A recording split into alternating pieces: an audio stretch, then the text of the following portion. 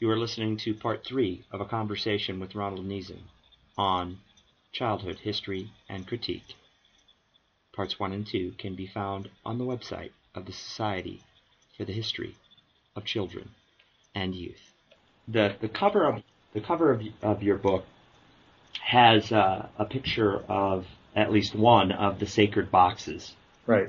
The testifier could place an object into the box as this notion of leaving behind the trauma, in a sense, or putting it in a place. Right. And you say of it, whatever else this ritual accomplishes, it also brackets the testimony within a kind of ontological invulnerability. There can be no contestation of opinion, no alternative historical narrative with any broad power of persuasion when it runs up against the perceived infallibility of sacred truth. Could I ask you to talk a little bit more about what you observed there in terms of the sacred box, how you were trying to problematize it, how we can understand this, not in a dismissive way, but to understand that there are always consequences beyond intentions within any ritual. Right, yeah. There is a sacred box that followed the commission. I call it sacred. That's my way of framing it. It was just referred to as the Bentwood box. It was the symbolic focal point of the commission. Yeah. It was done by a very talented young artist by the name of Luke Marsden, who's a Coast Salish artist. Yeah, it's beautiful. It's a beautiful piece of work, very powerful. And it looks like it's carved and then painted, so it has this three-dimensional outside surface. Right. Sometimes they're referred to as kerfed boxes. So the Northwest Coast peoples had these boxes to store oolakan oil or things that needed to preserve. Okay. Preserved. They were receptacles for sacred, for regalia, for special costumes. So they used them as basically storage. So it has a history in the culture, and here it's an ineffable space. Right. An unspeakable space. That's where you get the word sacred. So what the artist did was take some of the traditional motifs and replace them with motifs that reflected the schools, including the frontispiece, which depicts his grandmother who'd been pushed down a flight of stairs in a residential school. Her fingers were broken. Yeah. And in the last years of her life, she explained to him what had happened to her. She'd been silent about it. Yeah. And he depicted this with her sorrowful face and her broken fingers as epitomizing the residential school experience, the powerlessness of the children and the way that experience would carry over into adulthood. So she's depicted as an elder with her gray hair. Yeah. Elsewhere in the box, he depicts Inuits and Métis, and the churches are depicted with the cross that circles the top of the box. So it is intended to broaden out from his grandmother's experience to be inclusive of all those who went to residential schools. It's a very, very powerful symbolic representation of what the TRC was doing. Yeah. Now, when the TRC began its work, it didn't have that much significance at all. In the first hearing in Winnipeg, Marsden was introduced and told his story. But later on, it began to have increasingly symbolic significance as objects were deposited in more of a ritual manner. Yeah. With people holding hands of an object. It could be a video, a book, a blanket that was used in the residential schools. Anything that could inform the work of the commission in a material or a documentary way. Yeah. And it had a number of effects that I was able to see that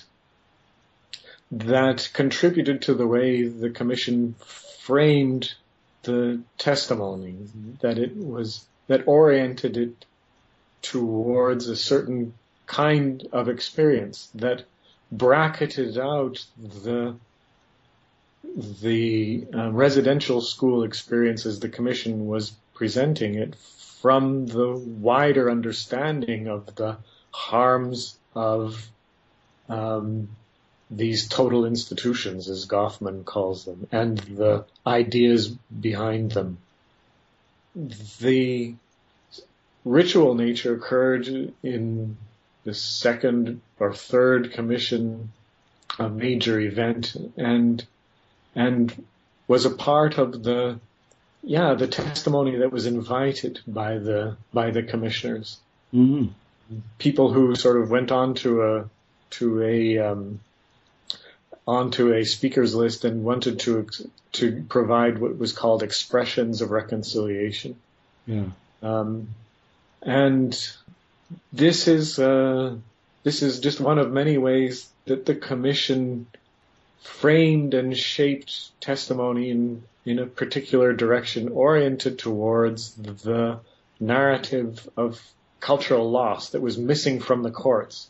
It wanted to really make this case of cultural genocide, even though cultural genocide has no traction in international law. It wanted to argue that side of the schools. Yeah.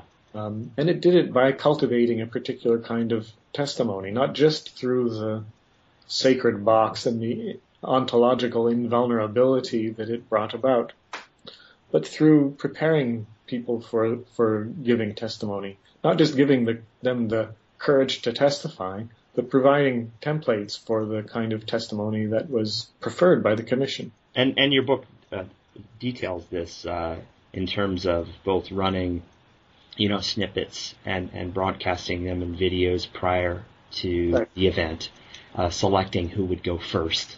Right. And then, therefore, by those two means is the ones that I can recall, where you would create a dominant narrative and that could be added to, and it doesn't mean that it was hermetically sealed and there wasn't unpredictability, but it is an effective means of framing. Right. Of framing what the message would be. Right. And this isn't to say that the truths that people brought under those circumstances were any less real, personal, important, significant for understanding the schools. But as part of an ethnographic project, it was important for me to understand how truth was framed, produced, and represented, and produced. Yeah, and it is significant though that in a maybe vacuum is too strong a word. I don't mean it in that sense, but at least in a space where some other judicial methods of subpoena, cross-examination, the disclosure, rules of disclosure in a more adversarial setting, those all being removed, these kinds of rules of engagement or exchange set up and become predominant. Right, and I think, this is what the commission intended. Yeah. They wanted it to be a space for survivors so designated to tell their stories. They wanted them to feel comfortable. They didn't want them to be confronting their abusers. And that was how they negotiated mandate of the commission. And that term survivor also draws on an existing discourse about trauma. It defines what has happened in particular ways. It provides a narrative as well, and survivor becomes maybe one of the most important nouns, becomes instantiated as person, a type of person. A survivor is anyone who has attended school, and there's a line between what survivors will eat. I mean, they had their separate food at these events. Right. They had support persons so that they actually walked around and were identifiable. Right. And tables. And so the survivor becomes... And rest areas and so on. The survivor. The survivor is not produced by the corporal punishment or the sexual abuse or even the departure from the family. The survivor is produced by the discourse of the TRC and what built up to it. And really that term appears in the 80s as well. Of course. It's a post-Holocaust. It's a post-Holocaust term. So it begins, but it needs a structure to become what's visible. Right. And I think that this is important for the analytics, right? To understand how events get linked and a history gets made. Right. People, I'm afraid, will interpret this, as I've said before, as being an apology. Right. For the event, for what happened. And I would hate for that to happen, because that's not what's intended. In fact, there's a way to look at the limits of the Commission in the hope that they might, in some ways, possibly be overcome in some ways, and for people who've experienced harm in other forms, in other ways, to have more of a voice that isn't excluded by the bracketing of this experience in particular ways. Well, let me give you an example and give and allow you to respond to it. I recently attended a talk by Chief Leslie White-Eye, leader of the Chippewas in southwestern Ontario here. She had her grandfather just up on the screen, and her grandfather had been an attendee to residential schools. And he was then categorized as a survivor through that experience, and she was talking about this. And this is, I think, very important. It's important to hear in whatever manner you can, if you're an audience, about an important part of our history as Canadians. Mm-hmm. Right? But when I looked at the picture of him, I immediately was drawn to something different. I'm a veteran of the United States military, and I immediately knew that he was a combat veteran in Vietnam, and he was in the Airborne Rangers, and was an infantryman as well. You could tell that by the insignias on what he was wearing. Mm-hmm. And he became framed entirely in terms of the residential school. Right. And then at the end, as an aside, she said, "Oh yeah, he was a soldier in Vietnam," as if it was an aside. Right. And I couldn't help but think to myself, my God, if there's one thing that a residential school would prepare you for, it would be being in the Army. Right. It is so similar.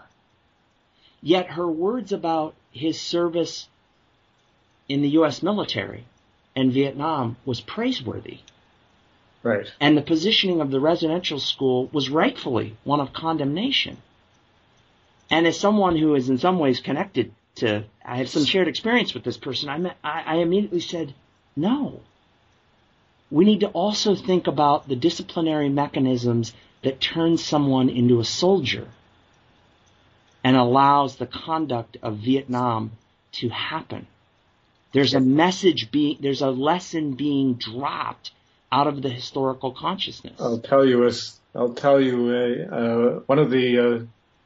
one of the stories that a priest told me that I guess didn't find its way into the book, but that struck me as significant since. Talking about the school in Lebret, I forget its exact name, in Lebret, Saskatchewan. Mm-hmm. He was very proud of the fact that they gave drills to the male students. They spent so much time per day doing parade drills. Yes. Marching around. And he said, in summarizing the effect of that, he said, we gave them personalities. Yes.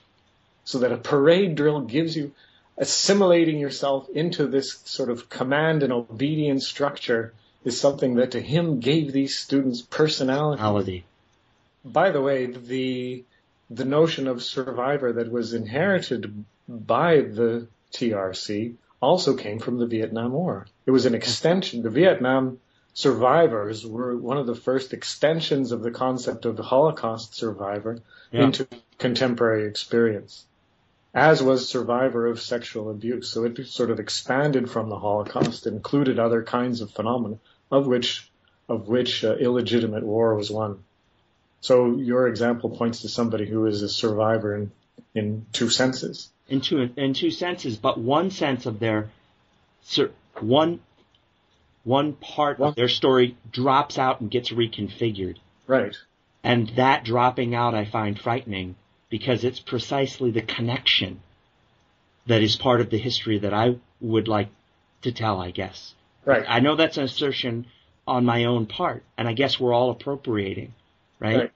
But it seems to me worthwhile to be able to add to that discourse to say, yes, these are monstrous institutions, and let's remember where they come from and what they're linked to.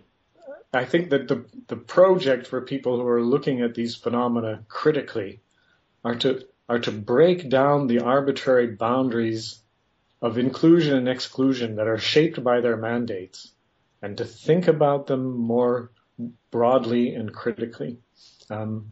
Your approach to it goes further than I did in the book, to a kind of a Foucauldian project that's looking at these institutions and their consequences very, very broadly. Yeah. It's difficult for a commission, of course, a Truth and Reconciliation Commission, to take on a project like that.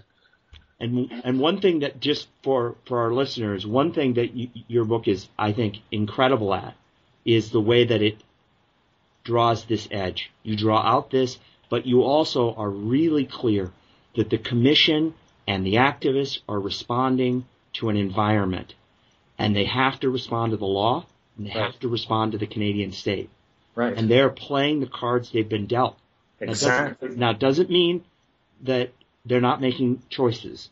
Yes. But to place the blame, if we could call it blame, if we turn critique into blame, that would be unfortunate. It would be. Because they are trying to bring to light a very difficult, important truth, and they can only operate within the structures that are available.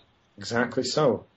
And whether intentionally or not, those structures created certain boundaries of inclusion and exclusion that prevented the Commission from really looking more broadly at the phenomenon, that prevented it from even considering identical institutions that had happened in other circumstances, run by other powerful organizations, and which have the same disciplinary procedures, which put the same subject position on the child, which actually have the same cultural ethno-assimilationist agenda. Right. Similar ideas about what human progress is. And what's interesting to me is that people who came to the microphone pointed this out again and again. Again and again. It was a phenomenon that I refer to as the while I have the microphone. While I have the microphone. While I have the microphone. I'm going to tell you about my experience as you want to hear it, right? Yes. Right? And then when they're done, it's like, oh, and by the way, while I have the microphone, ... Whether they say that explicitly or not, there's the while I have the microphone pause, and then they say what's really bothering them. What's really getting at them.